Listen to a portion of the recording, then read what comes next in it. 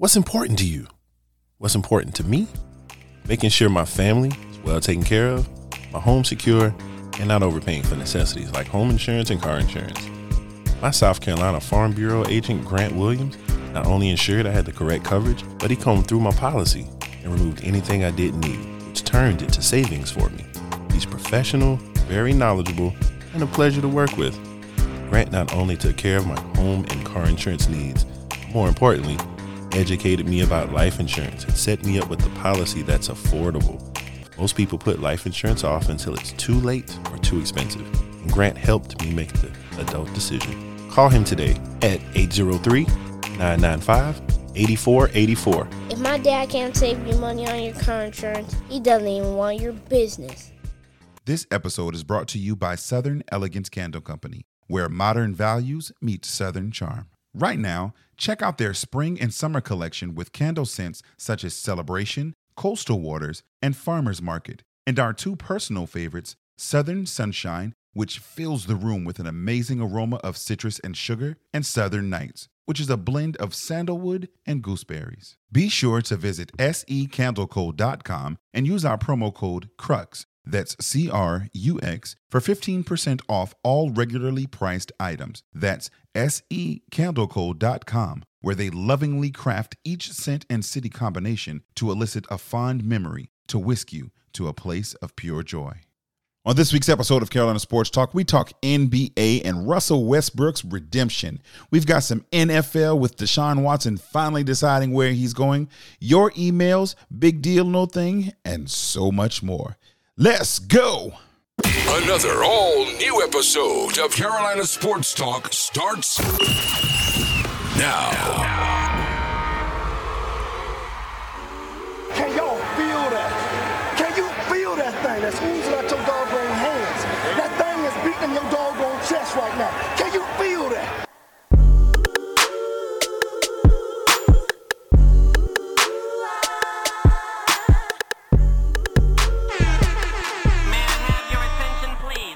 Welcome back to another episode of Carolina Sports Talk. It's your main man, Big Cliff. As always, thank you for joining in on your favorite podcast app. Next time, tell your smart speaker, play Carolina Sports Talk. You can check us out on Facebook and Instagram at Carolina Sports Talk, or to be a part of the show, chime in on our Carolina Sports Talk line, Cliff at carolinasportstalk.net, or join the Facebook group Carolina Sports Talk Talks Back. So I'm just going to let this ride at this point. If you guys knew the struggle that I was having today to get through that, yowza. But without further ado, let me welcome in my main man and yours, DJ High Star. What's good with it, Brody? Yow, it's in the words of my one of my favorite MCs, Joel Ortiz right there. Yow, what's going on? What's going on? How are you, bro? How you been, man? It's been a long time since, you know what I'm saying, the people done holler at you. It's been a whole week. What you been up to, man? How life treating you? Chilling. You already know. Just thugging it out one day at a time, just getting through. Preparing for the presentation that we have coming up in Orangeburg. You know, I'm always going to shout out the home team and the home chapter. Oh, we got to. Yeah. Matter of fact, That's a big deal. yeah, it is. Shout out to the home team, the Bruz. Our fraternity, Omega Psi Phi, is having a neophyte presentation coming up soon. So shout out to the new boys and as they're getting ready to embark upon the journey, man. You excited to get down there back into OBG, man? Yeah, we'll see what's shaking. I don't got no horses in no race down there, so it'll just be me. You know, I ain't chasing no nostalgia. This ain't no homecoming or nothing like that, but it'd just be good to fellowship as usual.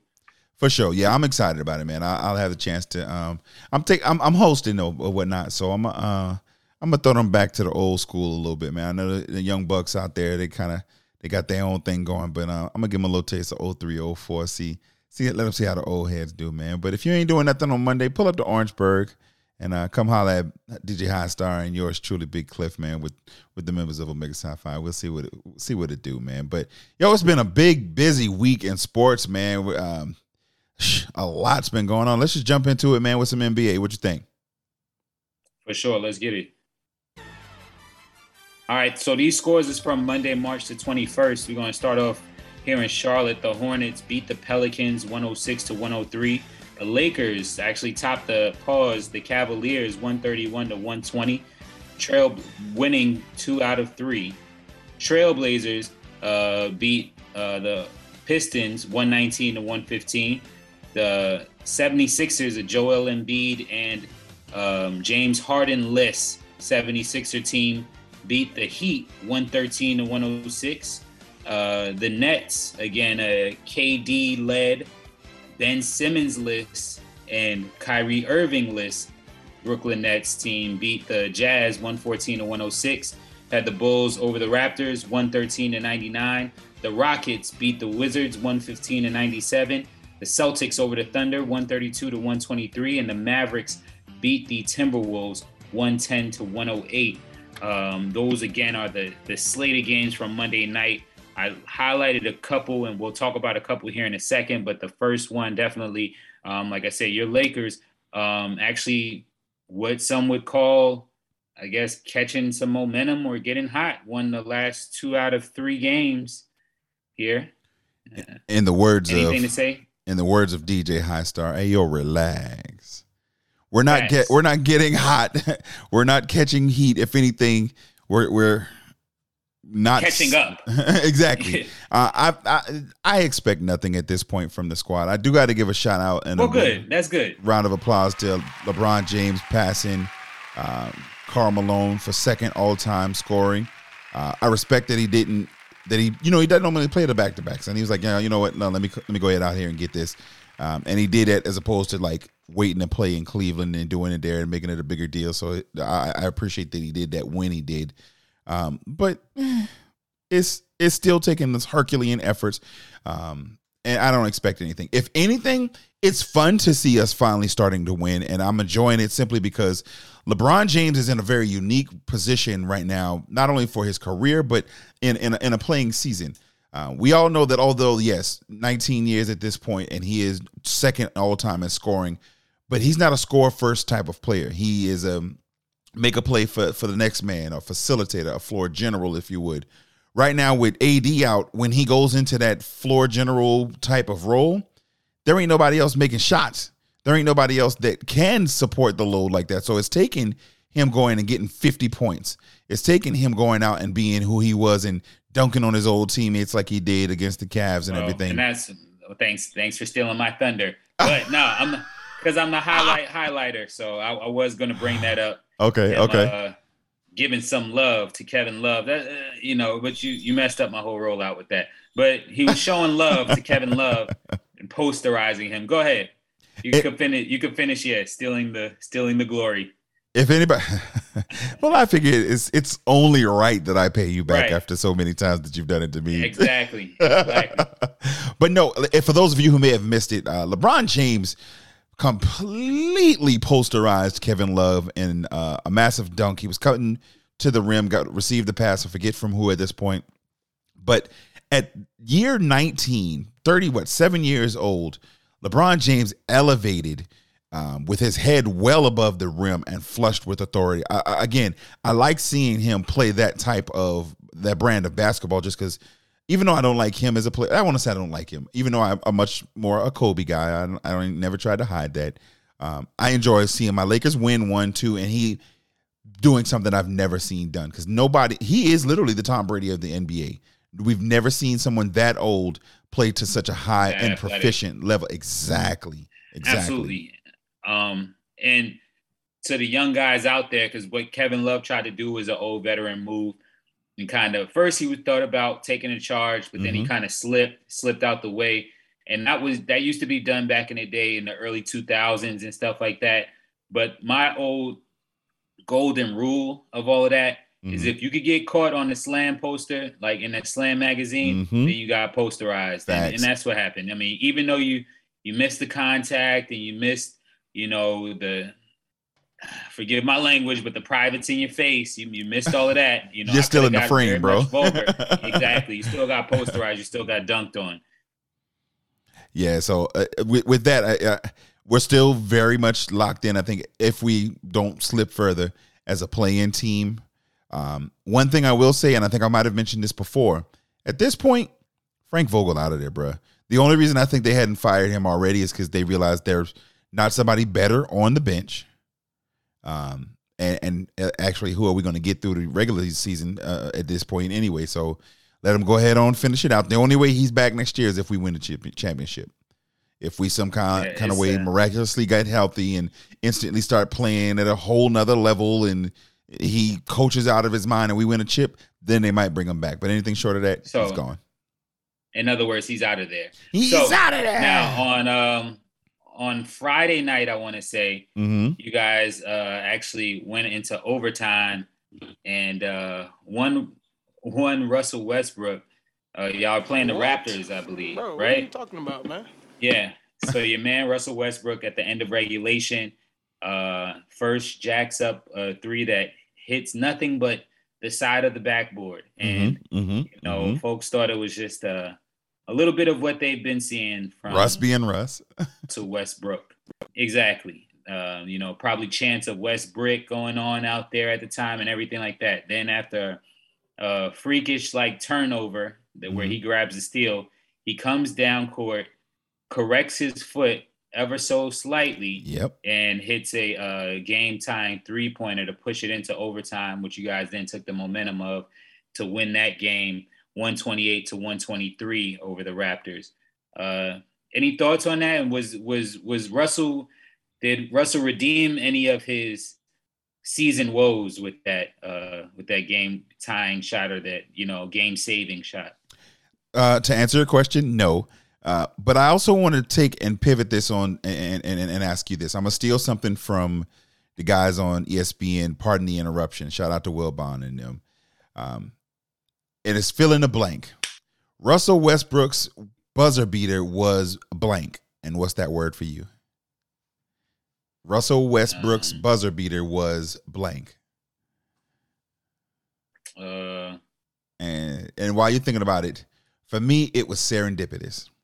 With the disrespect that he suffered just a few days ago, or a few days before that point, rather, and I don't know if we talked about it on the show, but when we played against the Timberwolves, he was breaking it up bad. He bricked in and airballed it so much so that that Cap Beverly and we did. Matter of fact, we did talk about it. But yeah, the only thing that was remaining for him to do at that point was to hit a game winner. Because he's not gonna win nothing through the rest of the year, and they done took your heart. They literally shamed y'all boys and was dragging you he's trash. Pat Bev, bro, he a different kind of dog, man, and I get it, but the only thing that could allow him to come back from that is a game winner. So I say yeah. If I had to answer, then I'll say legacy saving. That's just me again being quick, but. Season in some way short-term legacy saving. So right in the context of this season and him kind of look back at this season, at least he'll have that to hang his hat on somewhat. It was a heads-up play. Absolutely. Moving on though with the Brooklyn game, I caught some of that last night. KD. Absolutely phenomenal. What is there more to say about the guy? He actually passed Jerry West yesterday, the logo, in scoring. So shout out to KD. And they also won with no Ben Simmons and, of course, no Kyrie Irving because they were at home. Any thoughts on kind of KD's shape and his form right now on how he's looking? He's looking like the best player in the world. But he also looks like he has to be. But yes. No, but yes, he himself is unstoppable, but the team isn't. He has to play that level that he's playing because those guys aren't there. Kyrie's only halftime, and I think he's got 3 or 2 games left to play in the regular season. And then there was a report that came out recently with Ben Simmons that he might have a herniated disc in his back, and so Steve Nash already reported that he hasn't been doing any kind of basketball activities. Exactly. And so with him not looking likely to even make it in this season, even in their first round matchup, as it sits now, they would have to go to Toronto. And Toronto, similar to New York, has the mandate where Kyrie can't play. So they wouldn't have him at all for their first round series. He has to play at the level that he is at right now.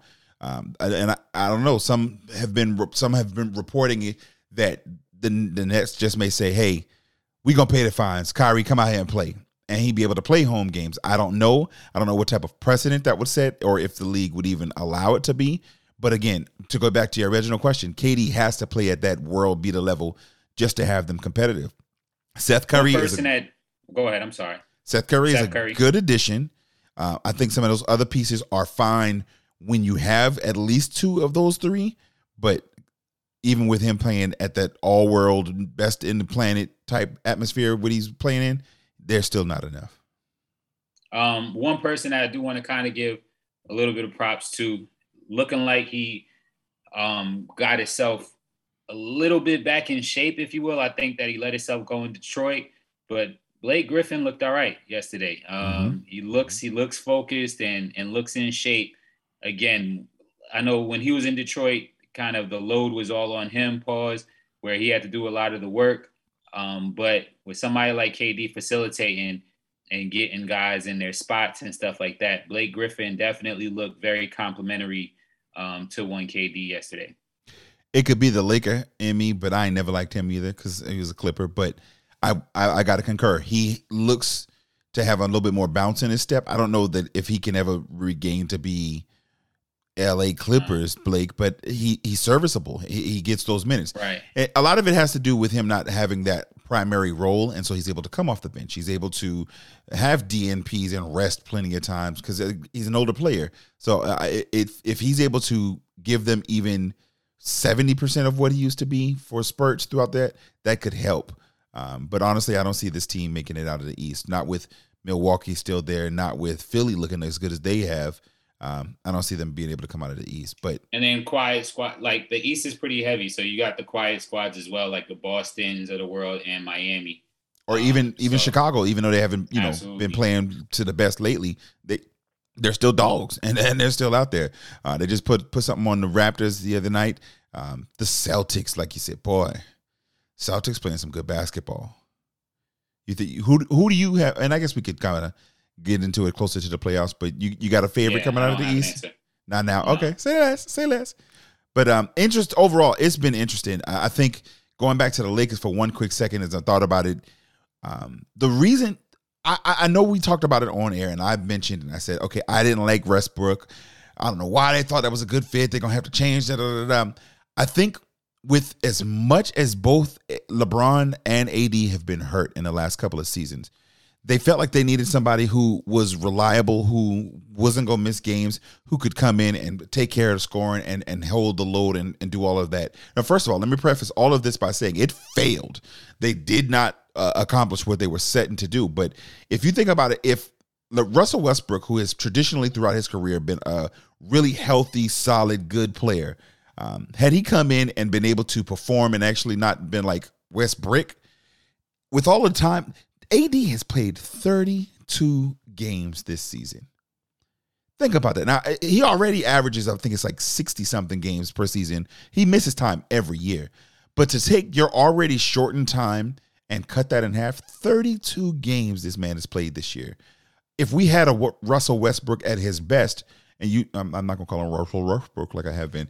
If we had Westbrook at his best, we really could have at least been 5 seed, but for him to have been not himself and then to sustain all of the other injuries on top of the lack of chemistry, on top of the ill-advised move by the leadership to not make any movements at the trade deadline, it's like, no, this has failed miserably. But as I started to think about it, and I wanted to acknowledge that maybe it could have made sense if it had worked, but again, prefaced. $44 million doesn't make sense anywhere. But I am surprised that we got from Blake Griffin in Brooklyn all the way over to the West Coast again in the Lakers. But it's Carolina Sports Talk, Lakers Talk. So, hey, Carolina Lakers talk.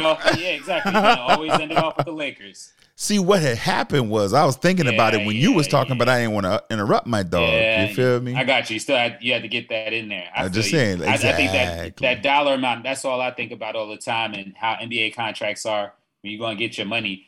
I give him credit for at least showing up and being available. You know what I mean? I do give him credit for that.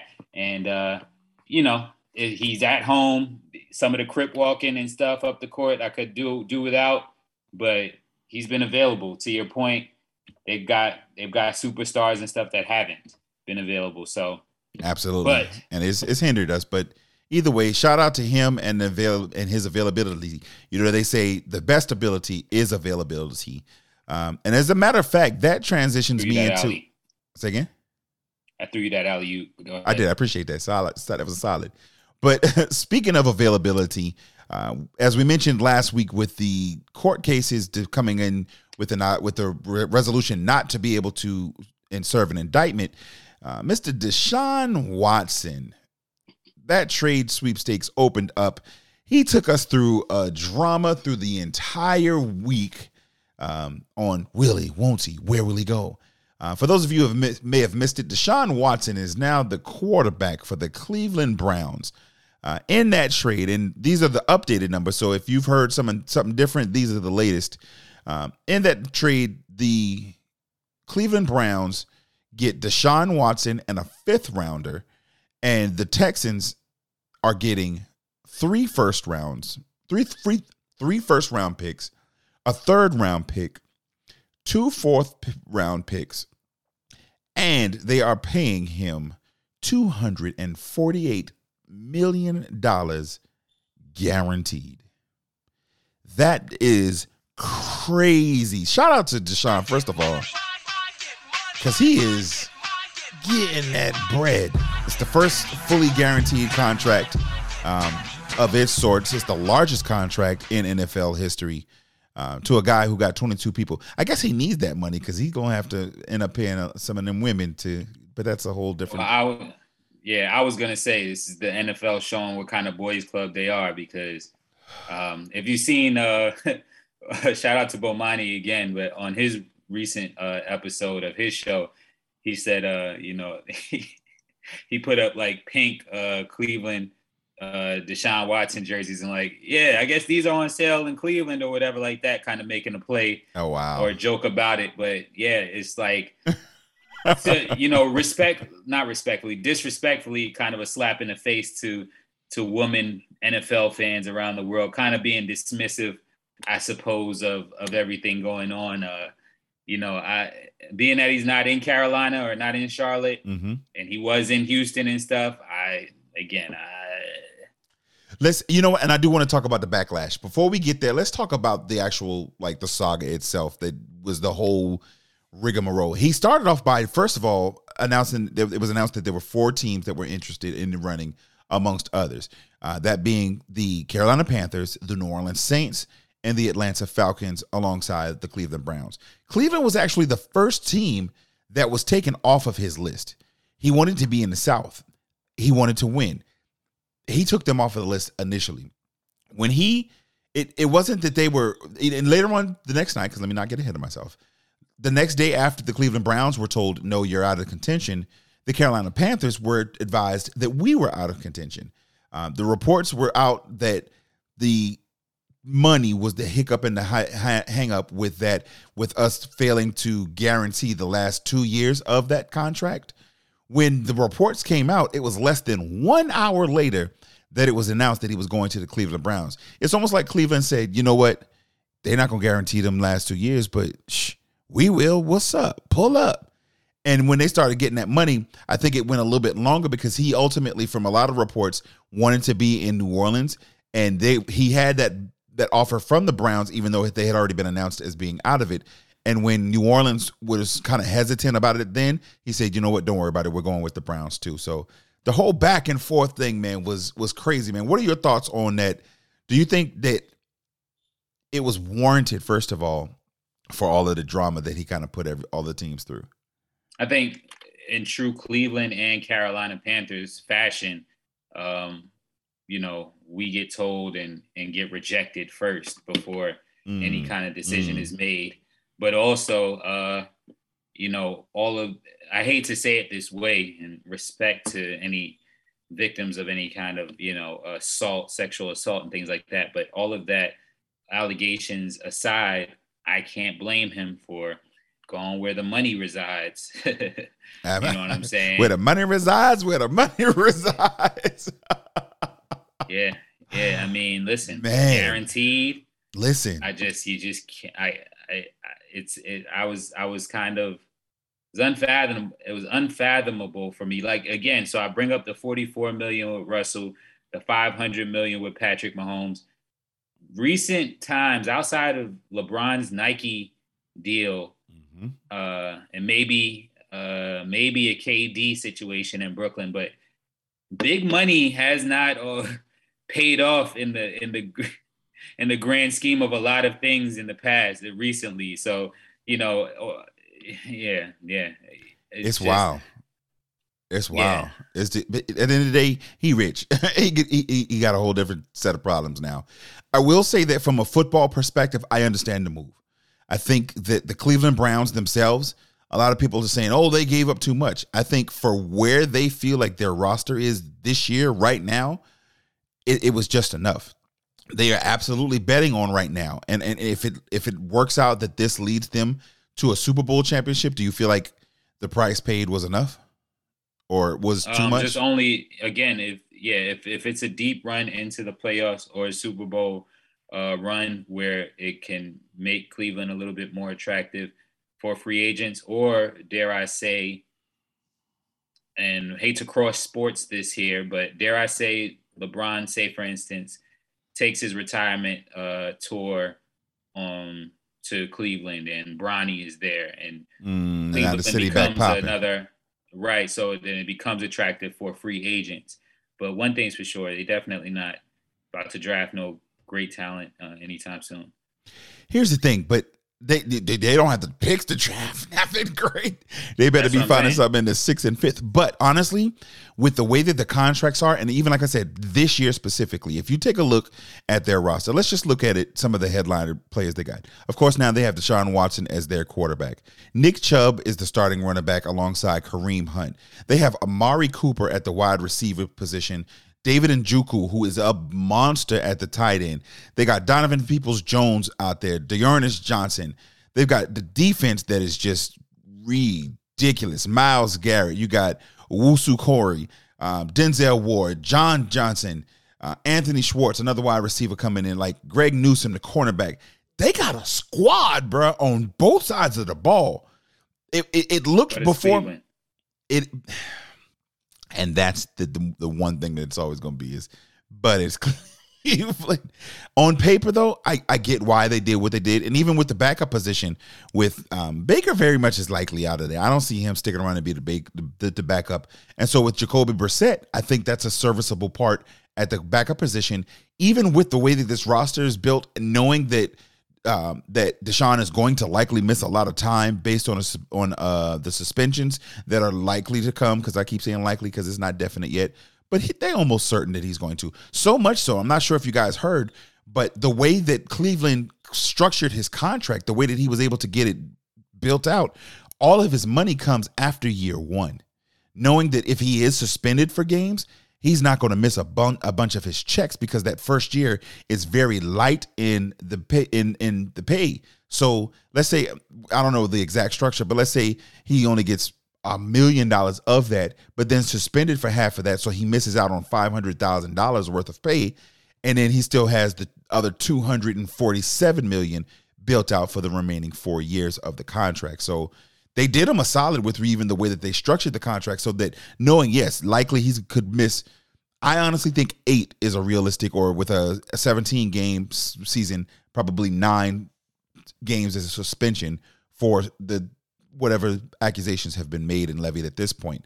But if you think about it, that's half of the year. Whatever that salary is, it's already lowered. He still has the majority of his money in the bank. So it was a good look for them to do that for him. But with that, Jacoby Brissett can fill in that position, and they're still at least in contention and able to be in some type of winning spot when he comes back from that suspension. Yeah. It's wild. Honestly, if we think about the backlash, you mentioned earlier that there are the victims and there are women in Cleveland who may feel some way. Cleveland actually has the most amount of female employees working for them with the football operations side of it.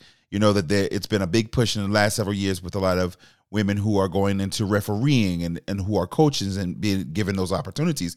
They've got 6 women on staff on the football side of things. And so they said that they did the deep dive, and they said that they did the research and da-da-da-da. What do you think about the reports that came out when the lawyer for the 22 women, Mr. Busby, mentioned that in their quote-unquote research, they didn't contact him at all to be able to talk with any of the victims? Yeah, I mean, again, it's just showing the boys club that the NFL is, and that getting him out of Houston would kind of get him back on TV, get him back in the, another asset, if you will, back out there. Like we'll kind of talk about here in a few, and big deal, no thing. But it's a bottom line thing. I first, just him being a black man, honestly, at first, definitely wanted to root for him and stuff like that. And it's like, where there's smoke, there's fire type of thing. Like, right. Kind of was very reminiscent of Bill Cosby and stuff like that. And, stuff you can't ignore. So it's like, even if lawsuits are dropped or things are settled or anything like that, people are found not guilty, there's something going on, something creepy about homie, put it like that. You know what I'm saying? Right. And I definitely feel where the lawyer's coming from, but it just highlights the boys club that the NFL is. I see that perspective, and I agree with it heavily in a lot of ways. I also feel like, though, I wouldn't trust Busby to try to talk to the victims either. He is, and I mentioned it literally a year ago on Carolina Sports Talk, that he himself has been shady through this entire process. I agree. Where there's smoke, there's fire. There is some component, some element of him doing something that's there. The Texans, in my belief, knew about it the entire time. But when he requested his trade, that's when they began to either not cover it up and or to leak the information so that there could be an issue or a situation with it. I wouldn't trust that man as far as I can throw him. And y'all know Big Cliff. I'm a pretty good dude. I'm sure I can handle that. There is no telling that if they were to have requested that from him, what he would have tried to have leveraged or what would have been leaking, or the Cleveland Browns. Like, there ain't no way I would have went to talk to him to try to do that.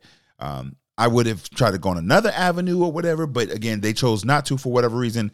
They were confident in it, whether it be because, like you mentioned, the all boys thing or whatever, or if they just felt like, hey, it don't even matter. Pay your fines, do whatever you got to do.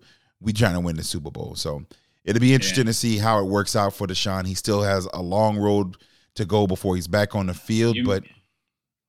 Nah, go ahead. I'll let you land there. My fault. No, that's it. I was getting ready to transition. Go ahead. I was gonna just ask you. You mentioned it a little bit earlier, and I'm kind of stealing your thunder a little bit. But what do you think is next for your boy, Baker Mayfield? Honestly, yeah, he better go into acting because he's way better at that than quarterbacking. I like his progressive commercials. Johnny Manziel-esque to you? Absolutely. A lot of the hype, a lot of the bad boy mentality in college, come to the pros, not able to quite cut it. But the difference is, I think, because he isn't as entitled and or as kind of, because Johnny Manziel came from money. His people had that oil money. It was long before that. So Baker coming up a little bit differently, I think, will allow him to be able to ingratiate himself with people a little bit more. He just may not be as a quarterback. I was very, very, very, very, very happy today when I heard that the Carolina Panthers would not be pursuing Baker Mayfield. If they can go ahead and put one of those out about Jimmy Garoppolo, I might actually, feel comfortable and not feel like I have to burn my stuff. But I honestly think he just is done at this point. I don't even see him being a backup in the league. What about you? Where do you think he goes? We got enough Baker Mayfields walking around Charlotte. You kind of want to kick in the rear, but yeah, I think that there's opportunities out there still for some work. I don't see him being a bona fide starter, but we shall see. If football, again, like with the Johnny Manziel thing, you doing stuff, or you getting drunk, or got substance abuse issues and stuff like that, partying with Drake, and doing everything outside of football. If Baker shows again that his true passion is football, maybe he can. His opportunity is there to kind of salvage his legacy, to kind of make another turn on his career, if you will, and try to contribute. Try to have some contributions to his career. In other words, like outside of what has been in Cleveland, because Cleveland has been a mess if you think about it. The past couple of years. So. Yeah, I saw a jersey that one of the Cleveland fans had with all of the quarterbacks' names that they've had since the 1999 draft, if I'm not mistaken, and it's ridiculous. But he does have the possibility of revamping himself. We saw it this year, as a matter of fact, with one of the quarterbacks we're getting ready to talk about, where quarterbacks who were first-round draft picks didn't work out as starters, went someplace, backed up some starters for a little while, and getting some burn. The Deshaun Watson trade to the Cleveland Browns started a kind of a quarterback carousel, namely with one being Matt Ryan traded to Indianapolis Colts for a third-round pick. That one particularly was kind of a big deal because although Atlanta knew that they were looking and they were going to, because there was some talk that they may have drafted a quarterback this year when they took my man Pitts out of Florida, but they knew that they were already going to be in the market looking for a quarterback soon. They just decided to speed that up a little bit longer. For those of you who may not know, Matt Ryan is actually the son-in-law of the Falcons owner, Arthur Blank. And so they had a tough conversation. Hey, we're in on this Deshaun Watson. We will likely have to trade you. And I think at that point, Matty Ice said, hey, well, let me just go ahead and save you the headache. Even if y'all don't get him, I'm out of here. And in fashion, he made his way up to Indianapolis. I think that's a good football fit. But $40.5 million cap hit, bro. Sheesh. Can you imagine that? Your job saying, listen, we appreciate everything you've done, but we don't want you here. So much so that we are going to trade you someplace else for a third-round pick, and we're going to have to pay $40.5 million just to not have you here. But I can't even fathom that, man. Do you think that was a good move for the Falcons to go ahead and just jumpstart the rebuilding phase? Yeah, it was a time for a change down there. The fans kind of deserve it, but also like just since their Super Bowl debacle and them kind of falling apart in the Super Bowl, it's Matty Ice never has really been the same. Seeing Julio Jones getting up out of there. Roddy White, he retired, I want to say. Yeah, Roddy retired before they drafted him. It just never was the same. Of course, they got Kyle Pitts up in there last year, but it was pretty much time for a change and a new look for the Falcons. So I think it was, maybe not $40.5 million worth of a change to be made, but, about to talk about who's there now. But, again, get some young, fresh talent in there. I won't even go there, but because I was gonna choose because normally, listen, let me super pause this in advance, but normally you'd be like, get some young, fresh in there. Nah. Young, fresh talent. Yeah, fresh meat. You funny. Hey, yo. But no, you mentioned it just now. Marcus Mariota is the new quarterback, and he was the one who I alluded to. One of the guys who started off in Tennessee, wasn't quite the fit that they needed there, and spent some time as the backup with the Raiders, and now he's getting another chance to be the starter. I think this is a good move, and we also know that Mitch Trubisky, similarly, started off with the Chicago Bears, wasn't the great fit there, took some time backing up Allen in Buffalo, and now he's the starting quarterback, presumably, in Pittsburgh. But I think overall, it's a lot of layers to this. Marcus Mariota, I don't think, is the future. They're giving him the chance because if he does work out, they got somebody for the low. A third rounder for a franchise quarterback is nothing. If he doesn't, he's a good stopgap. He's somebody who could build them or carry the team into next year as they begin to start picking up some steam and trying to reload through the draft that way. One other thing that was interesting to me with the Matt Ryan trade, it's pretty frequent and regular for players to try to recruit other players to come in around this free agency time. But did you happen to see a tweet from our frat brother, Mr. Darius Leonard, upon the announcement of Matt Ryan as his quarterback? He instantly, like real quick, reached out to Julio Jones and said, "Hey man, you can come on back here and get that connection. Y'all used to catching touchdowns for Matty Ice in the Atlanta Dome. Come on down here and get it in our dome." I thought that was funny because I don't know how much Julio has left, but for players, it's just instantly jump, and you know, dog country anyway. So it literally sounded exactly like him on his Twitter. But they want to win, and when you get to this point in free agency, they're kind of pulling and trying to get anybody and everybody that they can from a recruitment player side and to the stadium and into their teams. As such, the Carolina Panthers have been making some moves. They didn't even need the players to go out there and be recruiters. I got to give a hand of applause to Mr. Scott Fitterer, the GM of the Carolina Panthers. He has made some solid moves that have me prepared to say something on the air, sir, that is going to be a hot take, bro. You ready for this? Mm-hmm. With the moves that the Carolina Panthers have made, I am okay with them starting Sam Darnold at the quarterback position next year. And here's why.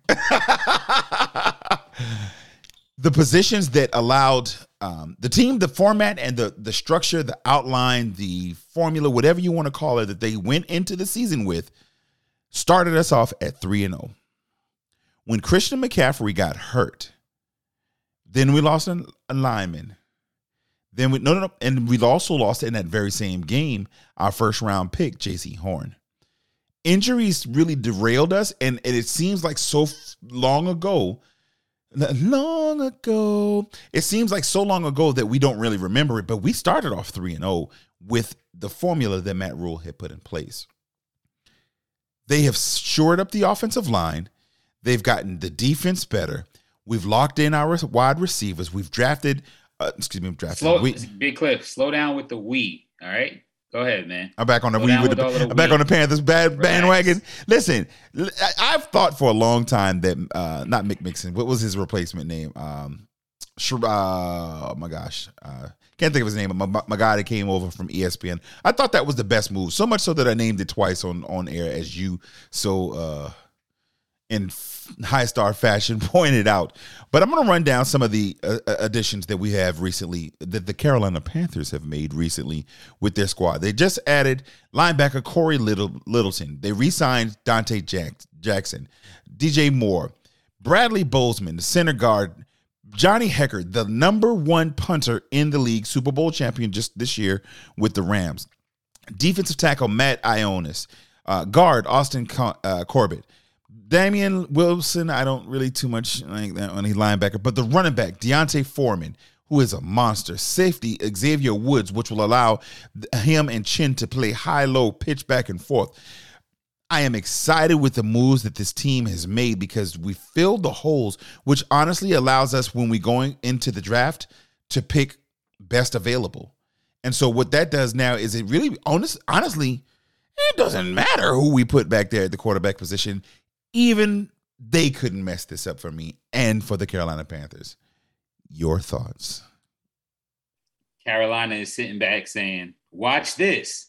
Oh, we can't mess this up. Watch this. Hold my beer. Listen, man.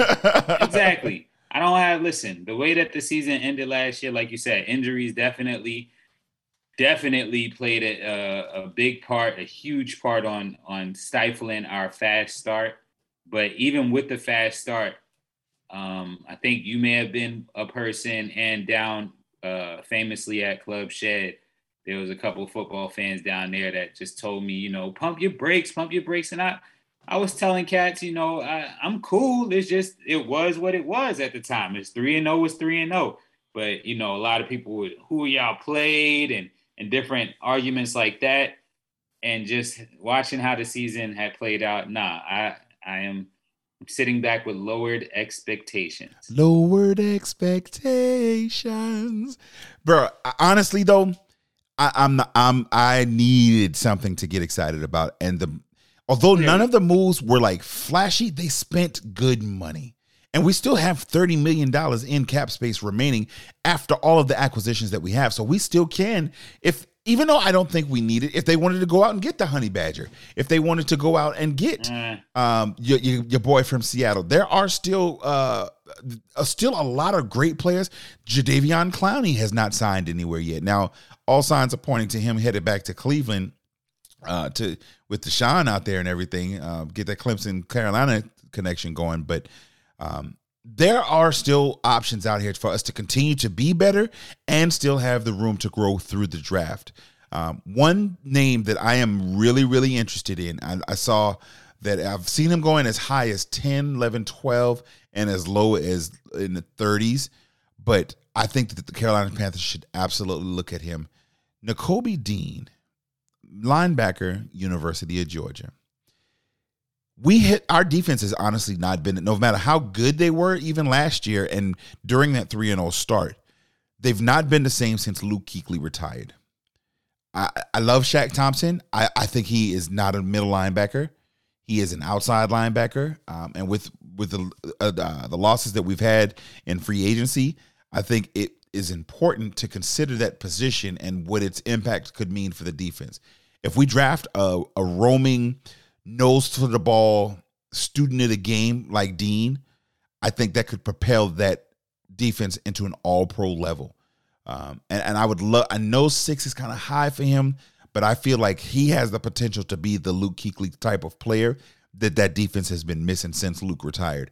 And if they draft that guy, bro, the future looks nothing but bright for the Carolina Panthers. So I think they should stay away from quarterback by all means in the first round, even if they go offensive lineman, because there are so many great ones in the first round. I'm good with that. There's up to by some reports 6 offensive linemen who could go in the top 10 worthy picks. But I'm good with offensive linemen, but I think we should run away from quarterback. What would you like to see with the first pick in the NFL draft, number 6 overall for the Carolina Panthers? Just a winner, man. A winner. Somebody who's going to win. Wake up and we're not gonna bag your man Jordan Davis or nothing like that. But right. Listen, man. I hate to sound like the novice guy, but I just want to be that Carolina fan with a beer in his hand that's just enjoying some good football, man. I'm tired of seeing the product that they put on the field. So let's fill in these gaps where we can. And just not waste a first round pick, man. Absolutely. I will say this before we get out. Scott Fitterer and Tepper have put Coach Rule in the position. They gave him the rope this offseason. A lot of the players are folks who have played for him. They're folks who fit his scheme. They're guys who are going to plug in and immediately begin to be able to make impacts. With the type of linemen that they have, it's definitely going to be that downhill running scheme. And that's why I say it would really be hard for a quarterback to mess this up. But they've given him the rope. He is going to do one of two things. He's going to use that rope to pull us into contention and to show that in year 3, which I said it was going to be, he is the coach that many of us thought him to be, or they're giving him the rope to say, hey, we appreciate it. Hit the road, Jack. So it'll definitely be interesting to see what happens, man. I'm excited for it. I've been happy with the moves, and I'm really excited about it. But if you are happy and getting ready to make some moves or excited to make some moves, make sure you hit up my guy, Grant Williams, with Farm Bureau Insurance down in Columbia, South Carolina. He's got all your home, auto, life, and auto. Let's try it again. He's got all your auto, home, life, and health insurance needs taken care of. Hit up Grant at 803-699-7564, extension 2, or you can give him a call on his cell phone, 843-453-5257. Grant Williams with Farm Bureau Insurance. He's got all your insurance needs. If you mention the code Big Cliff, he'll make sure and get you a nice little discount on there as well. Y'all, if I could show y'all High Star's face while I'm doing this read, bro, I'm just like, what, bro? What? No, I'm frankly, shout out to Grant Williams. And I'm just anticipating mail time. Could I read the second? No, you can't read the second email. The second one? Please, brother. Please, man. So without further ado, really make my week. It is mail time. You've got mail. We've got 2 emails today from the same person. It looks like they went and gave one, and then it's like, you know what? I got something else to say. It's from our friendly neighborhood Carolina Sports Talk troll. I'll read the first one. We'll talk about it a little bit, and then I'll let you go ahead and read the second one since you're so excited to do so, which will allow me and prepare me the opportunity to rebut it. You see what he's saying? You see what he's saying already? Ahead, So our first email of the day comes, again, from the Carolina Sports Talk trolls. It says, Big Cliff and DJ Highstar, in the light of Westbrook Laker talk, it comes back into the forefront of my mind about behavior of fans. Death threats, stalking, crazy social media posts, burning expensive jerseys and other paraphernalia that they paid for when a player is trading or speaks about the political views or faith, throwing things at and spitting on athletes. Why do these people do these things? How do they get to this point? The email goes on to say, on a more personal note, Big Cliff, what's the deal about the obsession that you and others have about Kobe Bryant? I've heard you on several occasions talk about you crying when he died. You didn't even know him. I seriously want to know the reason why his death had that kind of effect. What has he done in your life? I say this because it appears that there is a disconnect that I must have as one who appreciates sports and entertainment. I enjoy sports. I enjoy art and music that is created. However, there are far more tragic things that happen in life to people that have changed the world doing more important things versus athletes, entertainers, and artists. Someone probably got tragically killed. Kids were put in foster care, etc., not far from where you are and reading this message, and you don't feel for them? I'm willing to bet that there was a family member that died that you knew that didn't strike the same kind of emotions. I come humbly for answers. Please help me understand. Respectfully, the Carolina Sports Talk troll. Disrespectfully. Oh, wow. So much to unpack there. Let's start with the Westbrook thing. People have become way too desensitized to life. I think that social media has played a part of it. I think that as we have reclused ourselves into burying our faces in phones, we don't possess the people skills that we once had. And so it doesn't surprise me. Working with young people, I've seen, I don't want to call it the diminishment, but I've seen each year how things are different with young people and how their values have changed. There are so many who had to work to get certain things that didn't, when they get to the next generation, say, my kid's not going to have to work as hard. And so kids just start getting things, and there's a sense of entitlement and a whole other line of things, a litany of things that I could go through, which would, result in why I think that. But ultimately, people just aren't as nice as they used to be. So that's my feeling as to why we got to the point where we did with the Westbrook thing. What do you think about that? I'm ready to get to the. Go ahead, man. Nah, but you're right. You're absolutely right. I'm just gonna cut to it. Go ahead. Go ahead. Bro, what? You know what? I'm not, because this is directed at you, so I want you to go ahead and get out all of your feelings. And the first one said Big Cliff and DJ Highstar, though. Oh no, absolutely. And in respect to that, again, is to your point. You're like, yeah. Moving forward. Let's get to the meat. Pause. Yo, relax, bro. Listen, now, with regards to Kobe Bryant, Carolina Sports Talk troll. There have been family members who I did not know and or have a personal relationship with that. Of course, I'm sad anytime somebody passes, but it didn't affect me as much as Kobe. When you spend as much time as real sports fans do watching players, cheering for them over 20 years of your life, you do feel, not that, like I know them, but you have a rapport with their image. You celebrate their accomplishments. You witness the accomplishments of their families. It's similar, as I would expect, to those individuals that you may have known from middle school, high school, or whatever time period that you don't communicate with as much or at all, but you still have opportunities to witness them on Facebook. You still have that rapport based on that exposure to them.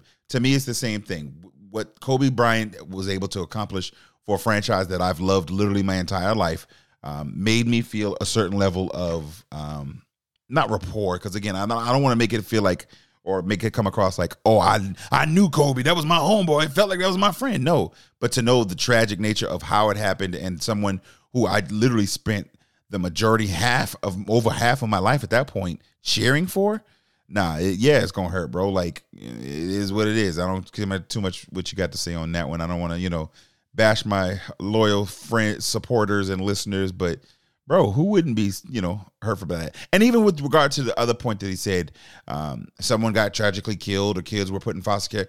All of those things affect me as well. I didn't necessarily cry because, again, that ain't 19 years worth of my life that I had put together towards watching somebody. Yeah. So that there was something invested in. But I absolutely have remorse and or feel those feelings when someone else is lost. So, we're humans around here. We're allowed to, bro. Get the smile, y'all got to see how I start space, bro.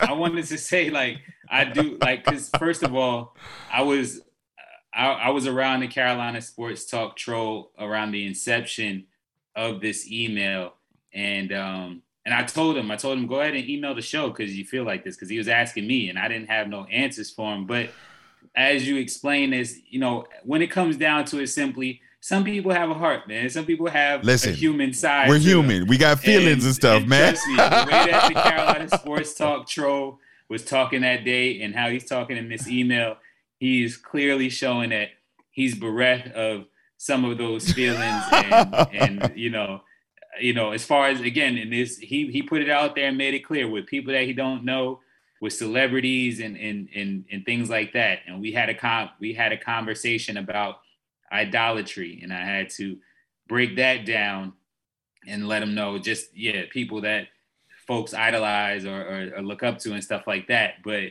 that's the only reason that the smirk is on my face, because I'm reliving in my head whenever he first started to think about this and really I'll say I gassed him up. I told him to go ahead. You absolutely gassed him. Listen, there is no doubt in my mind that you poured this $5 a gallon premium.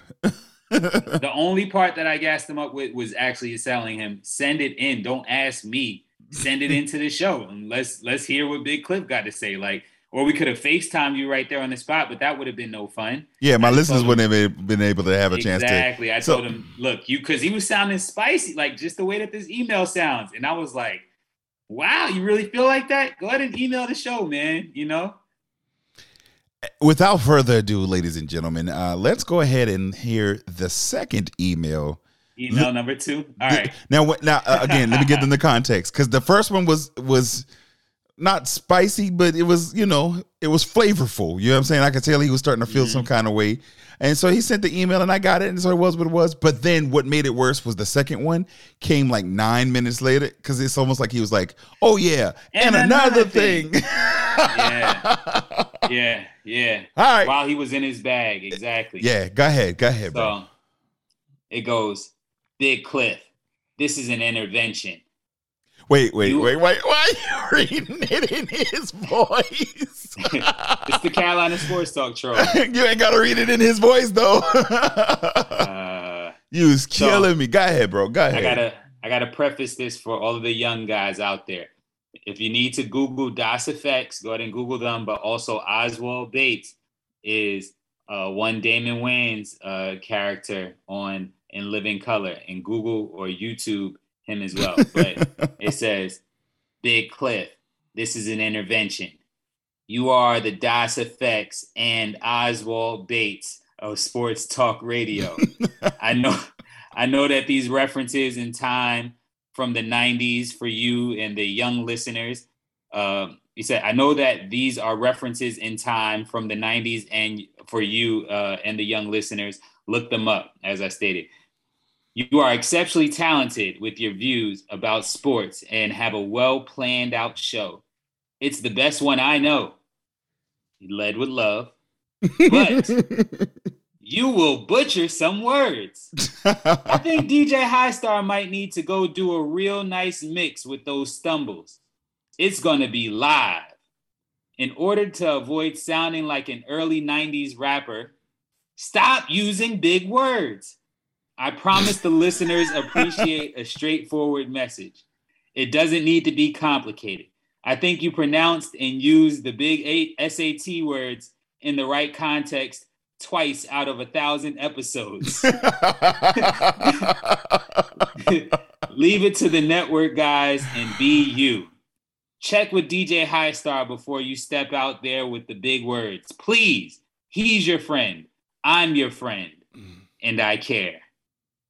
He didn't even sign off on that. He didn't even sign off on that one. You know who it was. You just know who it is. Response. Well, I really only got one thing to say, man.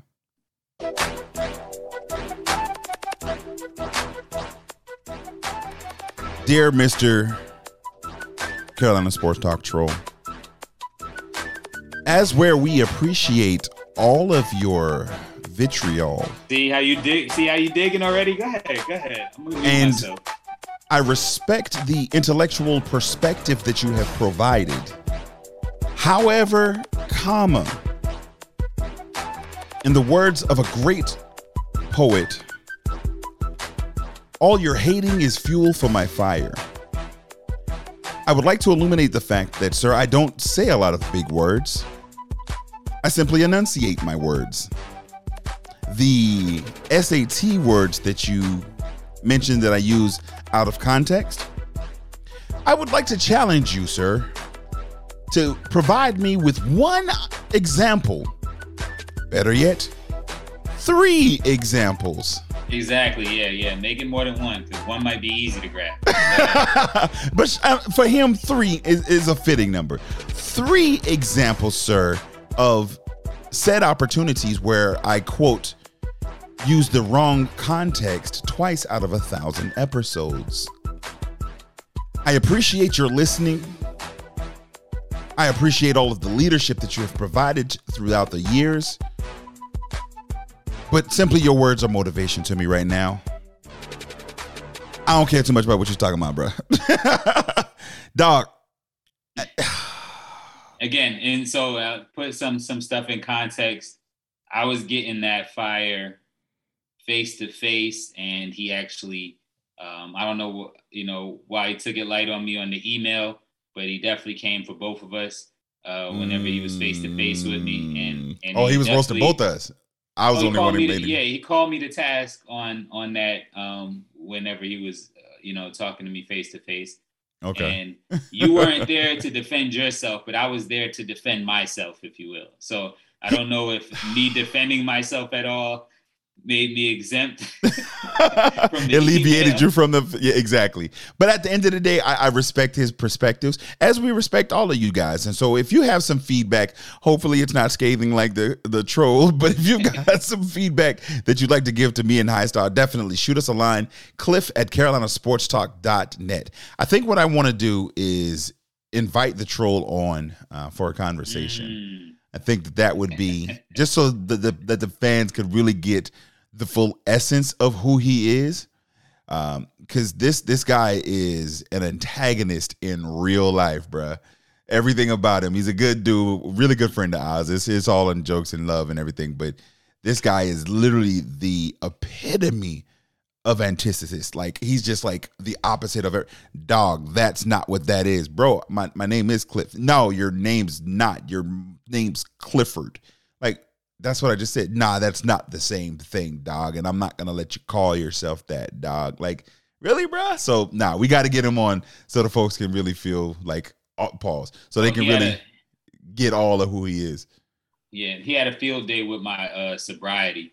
Oh. As soon as when I told him about that. Hey, but shout out to you, dog. You rocking strong, though. I appreciate it. It was just, he was very inquisitive, if you will. He was asking a lot of questions. I was open to answering, of course, sober like October, if you will, and I was ready to answer him. But as soon as he heard that news, because I've had a reputation in the past, folks. But so when I shared that with him, he definitely had enjoyable time with that. Me.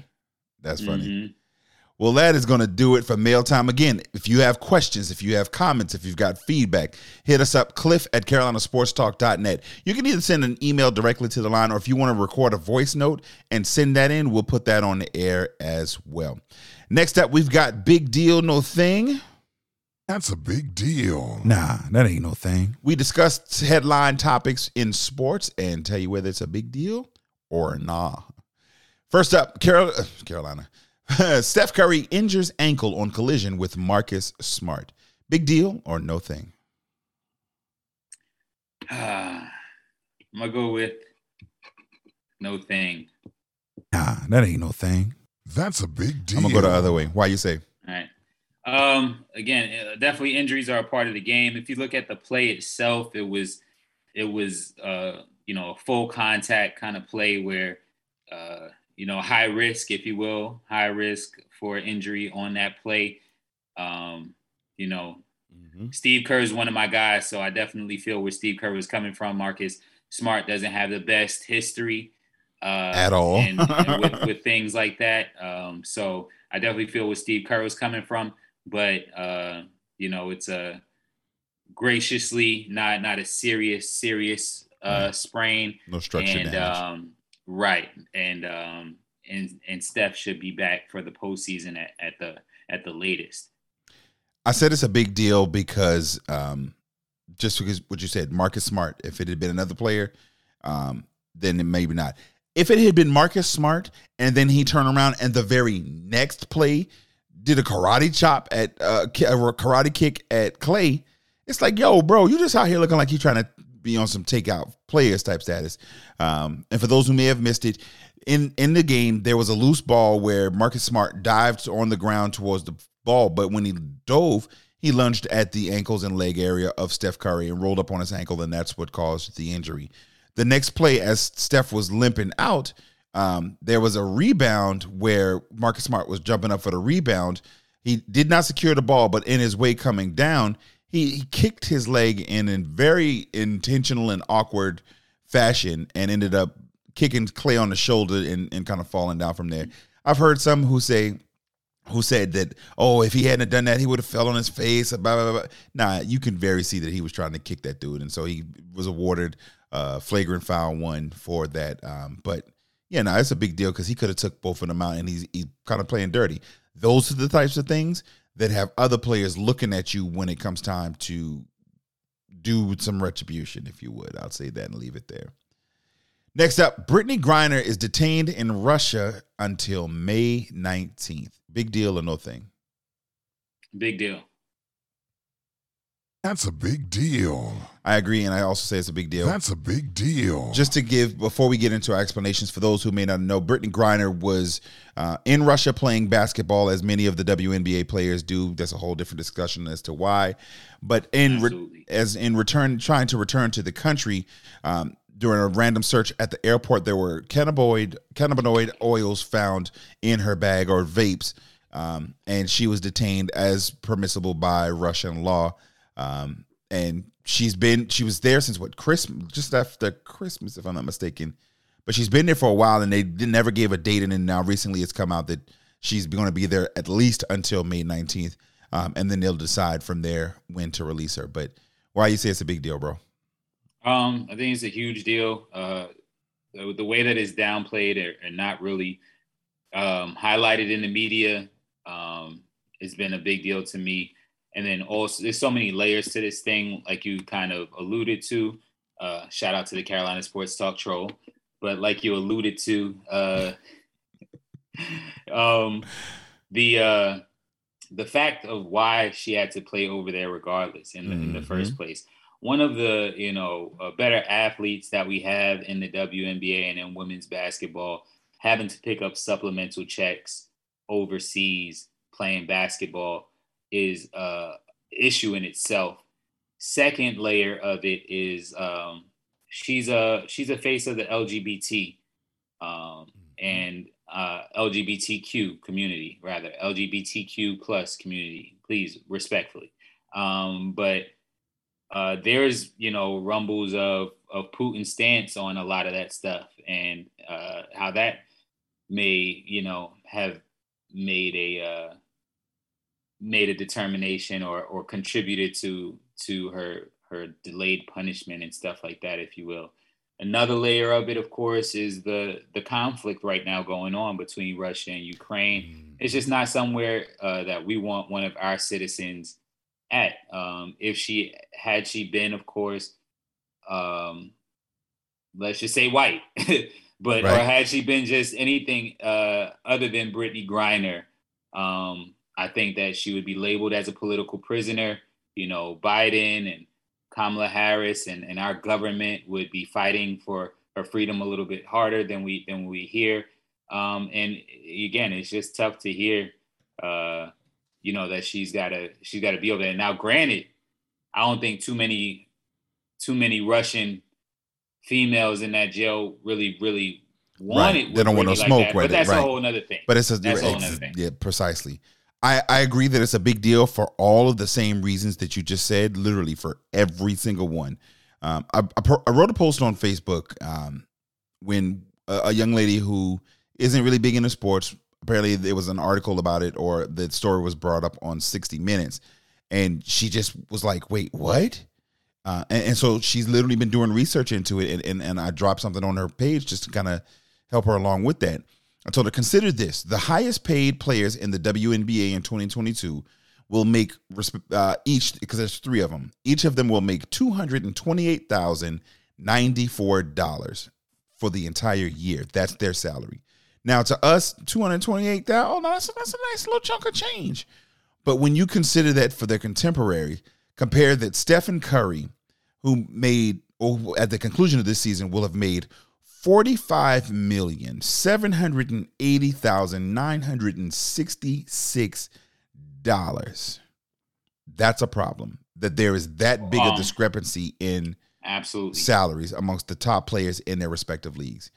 Go ahead. I'm sorry to cut you off. I saw another thing that was illustrating the chasm. Shout out to the Carolina Sports Talk troll, but it was illustrating the chasm between the two leagues, in other words.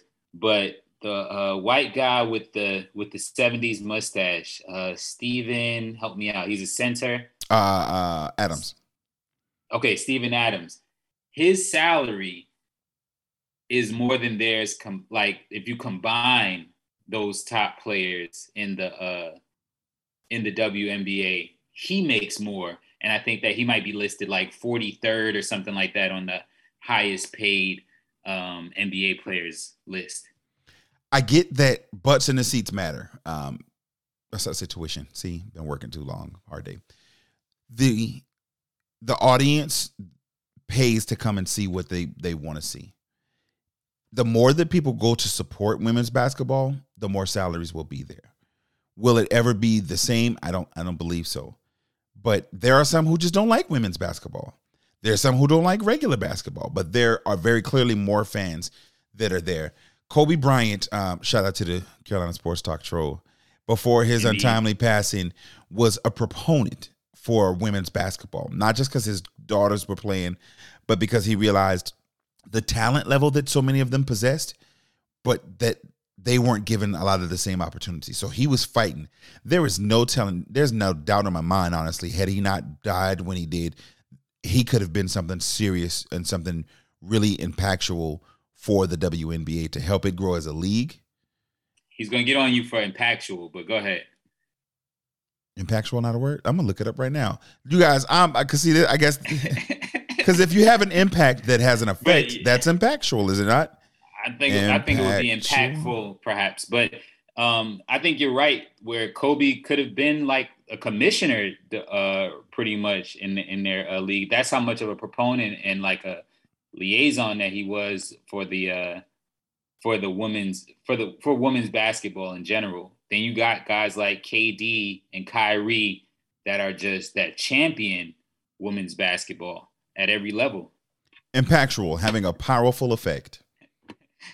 Meanwhile, congrats. Just because y'all boy don't know y'all words. Look, man, I'm starting to kind of feel Carolina Sports Talk troll now. I hear you. You can feel what you want to feel, pause. But at the end of the day, my words is real. Tell me it's real. Yes, I just remixed that. But anyway, ultimately, when people start supporting, that's when the money will come. I think it's a travesty, again, because of the political reasons. Yo, your man Putin is wilding out here, and we're not going to get into politics or anything, but this is very, very, very clearly a political prisoner. She's there and being made an example of. I don't think that, although it has been on 60 Minutes, although it is beginning to catch a little bit more steam and movement, I don't know if it's enough for them to say, hey, what will it take? They can't even honestly, without inciting some type of higher level stuff, do some of the back channel bartering that they would normally do to get prisoners like that loose, because Putin is wilding, and with him prepared and from a lot of accounts getting ready to start using chemical warfares over there in Ukraine, this could get way uglier before it gets any prettier. And so we're definitely prayers and thoughts out to Brittney Griner and her family. We're ready and waiting and praying for her safe return home. Last up, David Ojabo tears his Achilles at Michigan Pro Day, and no one stops to help him. Big deal or no thing? Big deal. That's a big deal. I agree. That's a big deal. What do you say? Just want to keep mine short and sweet. You really see where they don't stop to help him, but they do go to pick up the cones and get ready pretty much to get prepared for the next athlete to go through their drill or whatever like that. And it shows kind of what the NFL thinks of these guys. It always gives you that kind of that undertone of asset, and that these guys are just kind of stock or property or whatnot. So yeah, definitely a big deal. For those who may not be familiar with David Ojabo, he is a top 5 projected pick in the NFL draft. So he's not just some random, we don't know who that guy is. He was an All-American. Although he's the second best player on his team, the number 1 player could very likely be a top 2 pick.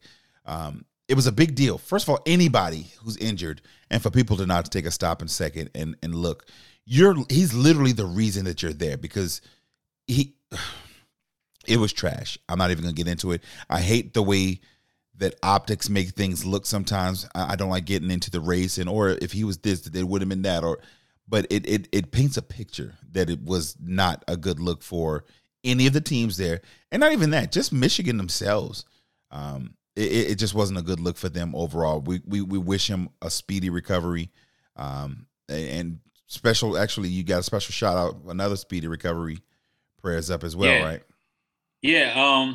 Shout out, because we had Coach Youssef on the show, and he kind of spoke them boys up.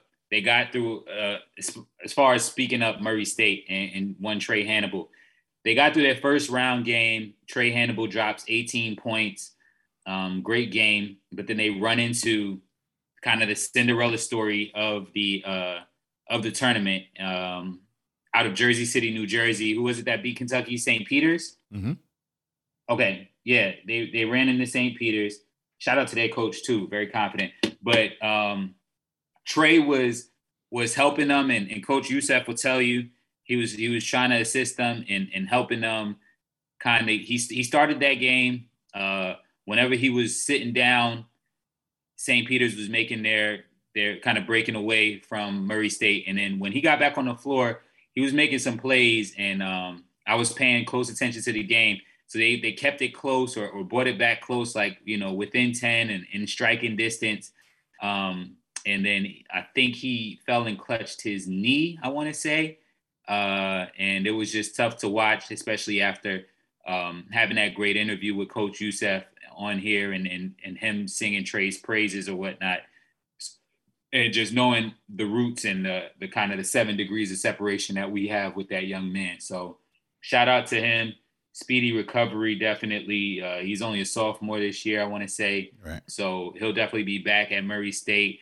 And there's some, they've got a solid squad, but he is like that. He is like that. He's as advertised. I know a lot of people kind of saw little flashes of that at South Carolina, but he's as advertised and he's ready to go.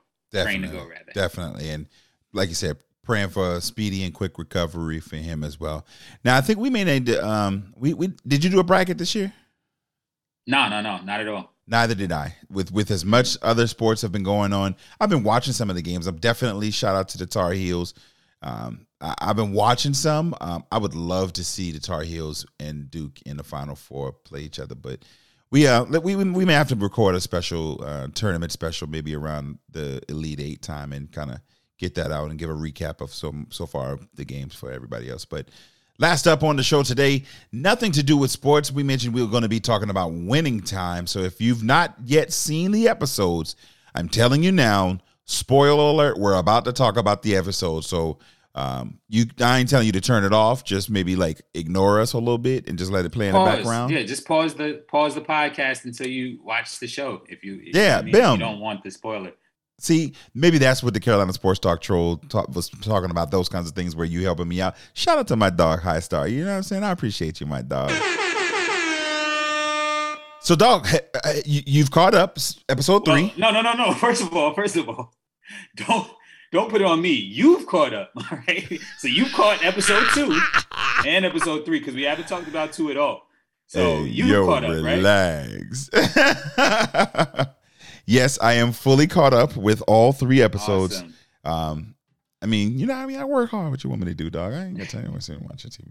Anyway, but what are your thoughts, man? Like this is getting good, man. Yeah, I saw a quick. I saw like a post or something or a tweet where it was saying like they didn't like the progression. They thought that.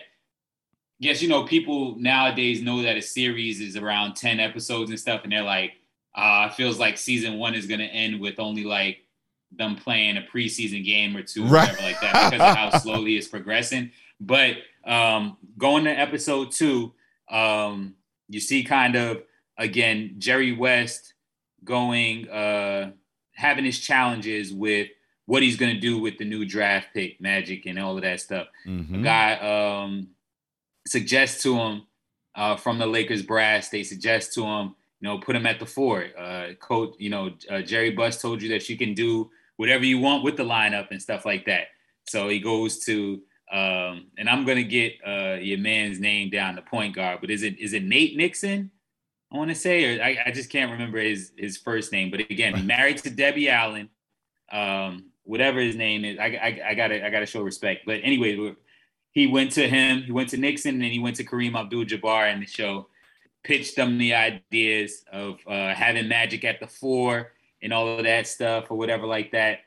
And toward the end, fast forwarded and stuff like that. But right at the end, Jerry Buss, before all of that, Jerry Buss meets Red Auerbach, right? Mm-hmm. The quote unquote Pope at the time, and kiss the ring. Follow the cigar smoke whenever you meet him, because he was at he hosted an owners like conference or an owners meeting in LA and stuff like that. So you kind of get to see the culture of LA back then or whatnot. And still with these 8mm lenses, bro, it's making my world. It's making my world. The transition of cinematography from the 8mm to the current day, and there's so many different elements that give it the authenticity to make it really feels like it's an older flick. Even with the current, the current resolution, mm-hmm. it still seems like it has like an Instagram filter on it of like a sepia mm-hmm. or something like that. Exactly. You know what I mean? One of those like filters on it. So it's just fire. But so it's almost like you could smell the cigarette smoke from the lounges that they're sitting in, and you know what I mean, from the offices that they're sitting in. And all of these white guys got temper problems. We'll let's just put that out there as well. I love how much they are keeping it accurate and time appropriate, time era appropriate, but also, like you said, like they letting it go, like with everybody drinking all day long and smoking and everything. And that part is just like, they really was out here living wild. But really was. One of my favorite parts is moving into episode 3 was when Storm and Norman and Magic were Norm Nixon. That's what it is. Norm Nixon. Go ahead. What did you say? Nate. I think I said Nate Nixon. Oh, stinking Nate. Anyway, when Storm and Norman was finally starting to warm up to Magic, and just to see how, knowing what they were able to do out there in LA, and just kind of watching how some of those things were built, and how, like, even the previews for the next episode, how his interaction with some of the star players there early on. Magic Johnson was a country boy. Like, you don't, in this type of day, you don't think about Detroit and or Ann Arbor. Not Ann Arbor. Where is he from? Was he from the D? Yeah. You don't think about Michigan, Lansing. Lansing. You don't think about them being country, but back then specifically, it was. It just wasn't. It wasn't. Yeah, it wasn't. It wasn't LA. It wasn't. It wasn't. Yeah, it wasn't Cali life. Now, with that second episode, what do you feel about the whole Cookie dynamic? Him clowning Cookie's boyfriend at the time, then going on the court and embarrassing him. That for you to be great, you got to have a certain level of greatness in you. And no matter what it is, a lot of people think, oh, LeBron James is really just great at basketball. Nah, when you have that mentality, it translates into other aspects. That man know that was it. That was the, even though he was out here doing him and doing everything he was, that was that man gal. And so he was going to do everything he could to be able to get the woman who he loved. And to see that she still loved him, it's the seeds of a love like that are dope to watch and to kind of know what that blossomed into and stuff like that. So yeah, no, I enjoyed that. I didn't have a problem with it per se because listen, if I got something you want and you coming at me, I'm gonna stand up and as a man, I'm gonna fight for what I want. But it didn't seem like he had a chance, and it may have been the dramatization, but more specifically on the basketball court in that game, trash talk is real, man. Especially in the 70s and the 80s, that trash talk. It just got real back then. You know what I'm saying? How much of that do you think was attested to the experience he had with Storm and Norman pretty much doing it to him in front of all of the people at the white party, then turn around and get back in his home court in Lansing where he was comfortable and getting it on there? I frankly don't think that it had like a lot to do with it. I think that the culture of basketball back then was that type of trash, like heavy trash talk. Like that just was what it was. Now, every granted, time. Of course, he had a bone to pick, and he probably motivation. still has like a little bit extra motivation of what happened to him in LA, because you could tell when he's getting on the court, like the guy that gave up his spot, like almost looked up to him. You can have my spot. I got to go to work. You know what I'm saying? Yeah. Everybody looked up to him and kind of conceded to the fact that, oh, this is Magic. He probably just getting a little workout in or whatever like that. Then he played in his jeans and a regular, you know what I'm saying? And at the end, he's like, man, I got my shirt dirty. You know what I'm saying? Exactly. Like, he was surprised that he even broke a sweat. But I think that the trash talk aspect of it was just a part of that heavy trash talk, matter of fact, was just a part of that culture back then. Like you said, back to the him versus Norman, and both of them is dressed up at an all-white party, like, you know what I'm saying, to go out, probably smelling like Jupe, or you know what I'm saying? Or what was the horse's cologne? Oh, the Wild Stallions or something. But yeah, listen, it was a different era, and I don't know. I'm grateful for because I can't say that because we done wore some wild stuff in our time too, but. Like, absolutely. Because if you think back to the early 2000s, 2004, 2005, the tall tee era with the knickerbockers, the shorts that was down to their ankles, looking we got some stuff that was like, yo, what are you thinking about? But dog, ain't no way that powder blue suit that he wore to the premiere, bruh. And that was after you got told that you got a free suit on the house and stuff, and you got the designer or the stylist there. Yeah, like that was crazy to me. So let's move to the end of episode 2 real quick. So Jerry West drops the bomb on Dr. Buss, and while Dr. Buss is hyping up everybody in the office to, it's a new regime, this is a new time, it's a new day in Lakerland. Jerry West is like, yeah, but without me, like, yeah, pretty much. and episode 3 comes right in with him getting cursed out and them in the office going back and forth at it. Personally speaking, do you think Jerry West didn't believe in himself or didn't believe in the organization? I think it felt like he didn't believe in himself.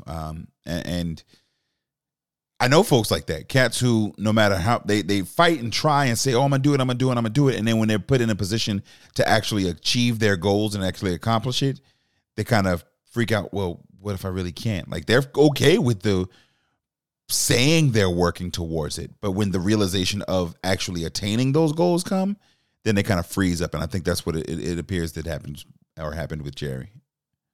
Yeah. I mean, and he kind of goes into that and saying that. So then in episode 3, your man Adrian Brody, I failed to say his name, I think, on a previous episode, but Adrian Brody lights out stellar performance as Pat Riley. He comes in, and initially he was trying out for a color commentator job alongside Chick Hearn, the legend Chick Hearn. What was your thoughts on how this is unfolding or whatever like that, as far as the whole coaching selection and everything? First of all, I agree with. I think we're gonna be at preseason game number 1 by episode 10 because they dragging a little TT. Yeah. But honestly, the perspective that it gives on so many of these legendary figures, for us specifically of the age group that we are, and even some of our listeners that may be a bit younger, we know a lot of these stories, but we don't know all of these stories. And then to have the perspective, literally, to see, and again, I realize that these are dramatized versions of the characters. I love it to think that they were looking at Tark the Shark, and for the way that he didn't come. Like when I had heard that before, but then when the episode went off, I was like, oh no, I gotta Google this to make sure this was legit. Right, that's and exactly what I did too. Absolutely. But how about the part when they're in like the what do you call it, the brainstorming room or whatever like that, and the war room, if you will, and they're going, Jerry Buss goes, Tark the Shark, and he drops the newspaper, and then whatever the guy says, something about it, and he just jumps out the newspaper, say it to my face, right?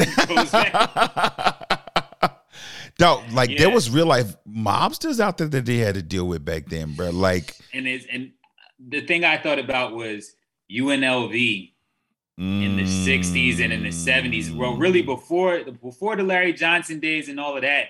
But yeah, in those times, the 70s and 80s, like it was even worse. Like literally the Wild West, bro. Like Vegas was like no man's land. You could do pretty much anything you wanted to out there, bro. And it was a wild time, man.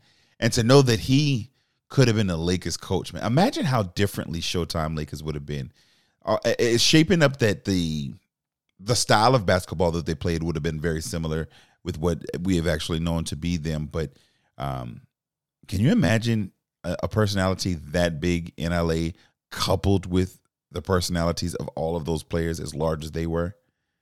For one, so again, with like recent events and happenings in my life this past week, I've been learning to not to try to like quote unquote rape fate, if you will, or not to try to think about it and try to change fate. But I think that it would have been a lot of dirty laundry that would have followed him to LA and to Los Angeles if that was how it cranked off and started. Even from the time the champagne popped at the Italian restaurant, you knew what time it was or whatever like that. But all the way up to the end of the episode, I just think that even, you can't change and alter fate. So it's very tough to say, would he have even made it out there? Like it right. You know what I'm saying? Like facts. It's just tough. Like we don't know the position that he was in, and it just wouldn't have been a clean. And that's what he knew, and that's what was kind of in his eyes the whole time. Is I can't. I see what you're offering. It's something that I can't turn down, but I can't not turn this down. Exactly. Like, and so that led me to say, so did he owe them money? Were they fixing the games? Did they, like, and not so much that, because they could have fixed games in LA, but when folks have certain things like that is making the money in place, you're gonna be mad at anything come trying to change certain that. Certain folks. When it's certain wise guys. Hey, get over here. Hey. You know what I mean? Overall, I'm enjoying it, man. Episode 3 came, like, I did watch, I started off, since High Star wanted to throw me under the bus, I watched the first episode before we recorded. I think I was supposed to maybe watch the first 2. I ain't got time like that. But when I watched 2, I was like, oh, cool, let me go ahead and jump to this next one. Boom. Finished that. I was like, all right, let me go ahead and watch this next. Wait, I gotta wait? Yeah. But like me personally, as just a connoisseur of TV, That's why I don't like TV shows. I prefer movies. Yeah. Because I don't like waiting. I have zero patience. So, nah. But honestly, this one's got me stuck. So I'll be in it. Let's just wait and watch, wait 5 weeks and let 5 weeks come and then watch all 5 of them at one time. What's up? You down? You said let's, like the let us. Let us. Yeah, nah. Dead. You're watching them. See, I holler at you. Yeah. Well, that is going to. I have a schedule. I'm sorry, I got a weekly schedule. So okay? Let's talk about that before we let the folks go. Y'all literally sit and have nothing to do with sports. Literally nothing, kind of. Y'all literally sit and watch, have schedules of stuff that y'all watch. If you have a schedule of things of how you watch TV, please help me because I need some help in figuring out how to do it. Email us, cliff@carolinasportstalk.net, and tell us what you're doing. But how's your schedule, bro? Abbott Elementary or something along those lines this evening. Forgot about it. By the time Wednesday comes around, Snowfall is going to be out. Now, remember, at this time of the year, Atlanta is about to drop on Thursday. But so because Wednesday is normally my podcast days. I'll listen to the podcast and then I catch Snowfall on Wednesday evenings. If it's a good episode, normally I watch it about twice, honestly. Thursday nights, I'll catch Law and Order if they're not in one of their lulls. They like to do these famous 2 or 3 week lulls where they don't have any episodes. But Law and Order, Special Victims Unit, I'll watch. And normally by Thursday, an episode of Bel-Air has dropped. I'll catch that. And then by Friday, on Thursday, there's a show on Hulu that I've been enamored with, and it's shout out to the Carolina Sports Talk Troll. But it's called The Dropout. Okay. Very fire series. Fire. So that drops on Thursdays, and I'll catch that on Friday. So then Saturday nights, that's when we start to do this all again because the Power, which is about to be over, and I have my own thoughts about the Chicago Power. But anyways, Power, and then by Sunday, again, in HBO fashion, they'll make you wait until prime time. So you got to just do something with your whole Sunday, maybe watch some sports and stuff. But it's a little schedule that I got, man. And I just plug and play whenever stuff, okay, that season's over. All right, I'm going to pick up here and this and that. And, just figure it out. Now, I will admit, I've gotten into the boring habit of rewatching shows and stuff like that. But I do catch things the second time around that I didn't catch the first time. So I'm not totally opposed to it. I don't even remember to watch TV like that. I got shows that be like, oh yeah, I ain't seen that in a while. And then got 5 episodes or 4 episodes or 2 episodes or whatever. The only things I watch religiously like that, Bel-Air. I'm rocking with Bel-Air. I'll tell you what I kind of like. All-American Homecoming is decent. I do watch that.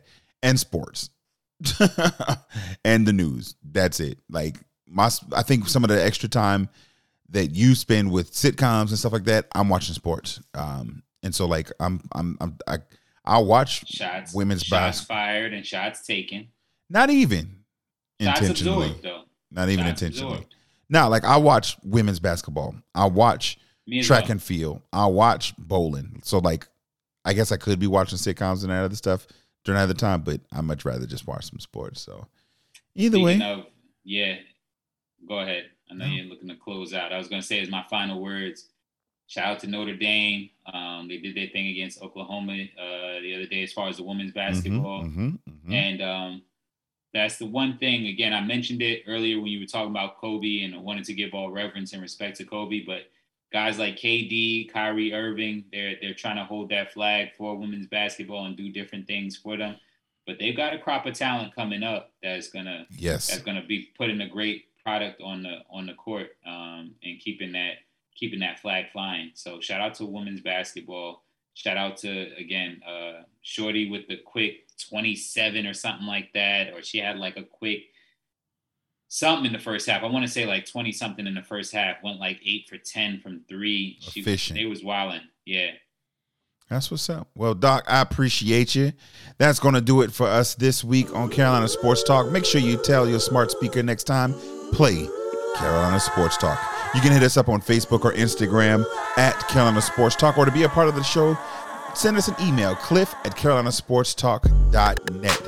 We appreciate you listening in. I'm Big Cliff, and we out. Peace.